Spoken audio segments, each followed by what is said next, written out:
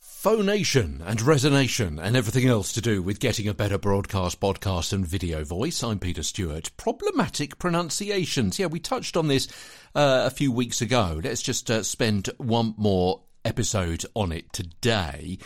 You should really check any word or phrase you're not familiar with or with which you just know will trip you up. The engineering company, Thales. They're a huge worldwide company. How would you pronounce Thales? You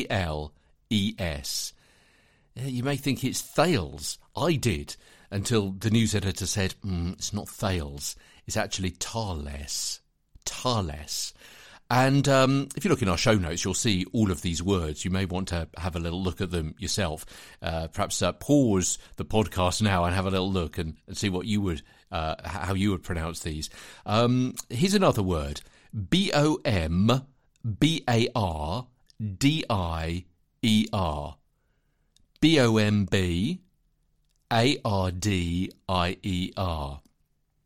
Bombardier. Bombardier. Yeah. In the army, a bombardier. But when it refers to the French locomotive company, it's Bombardier. And a colleague once referred to the city of Middles, Broughh. Say that again for you. Middles,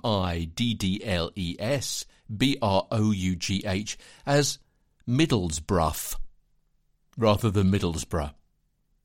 Check any word or phrase you're not familiar with. It may be that you can omit the word or name, at least until you've checked it out, if it doesn't alter the sense of the story. For example, the Prime Minister's aide, Gugaleta Moselicu, said that, simply becomes, the Prime Minister's aide said that, yeah. We all have words that we personally find unduly difficult in getting right. My bête noire include rural. I don't like rural. I'm perhaps overemphasising a little bit for effect, but those two R sounds close together make me sound like an R sound as well, or just an arse. Rural.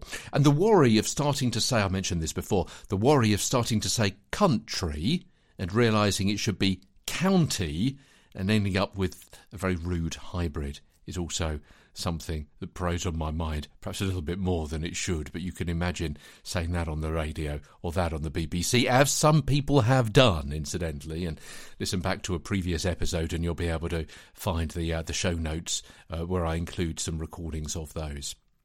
So, if you have similar script traps, watch out for them. Change them if you can, and if you can't, highlight them in a script so there's extra concentration with their pronunciation.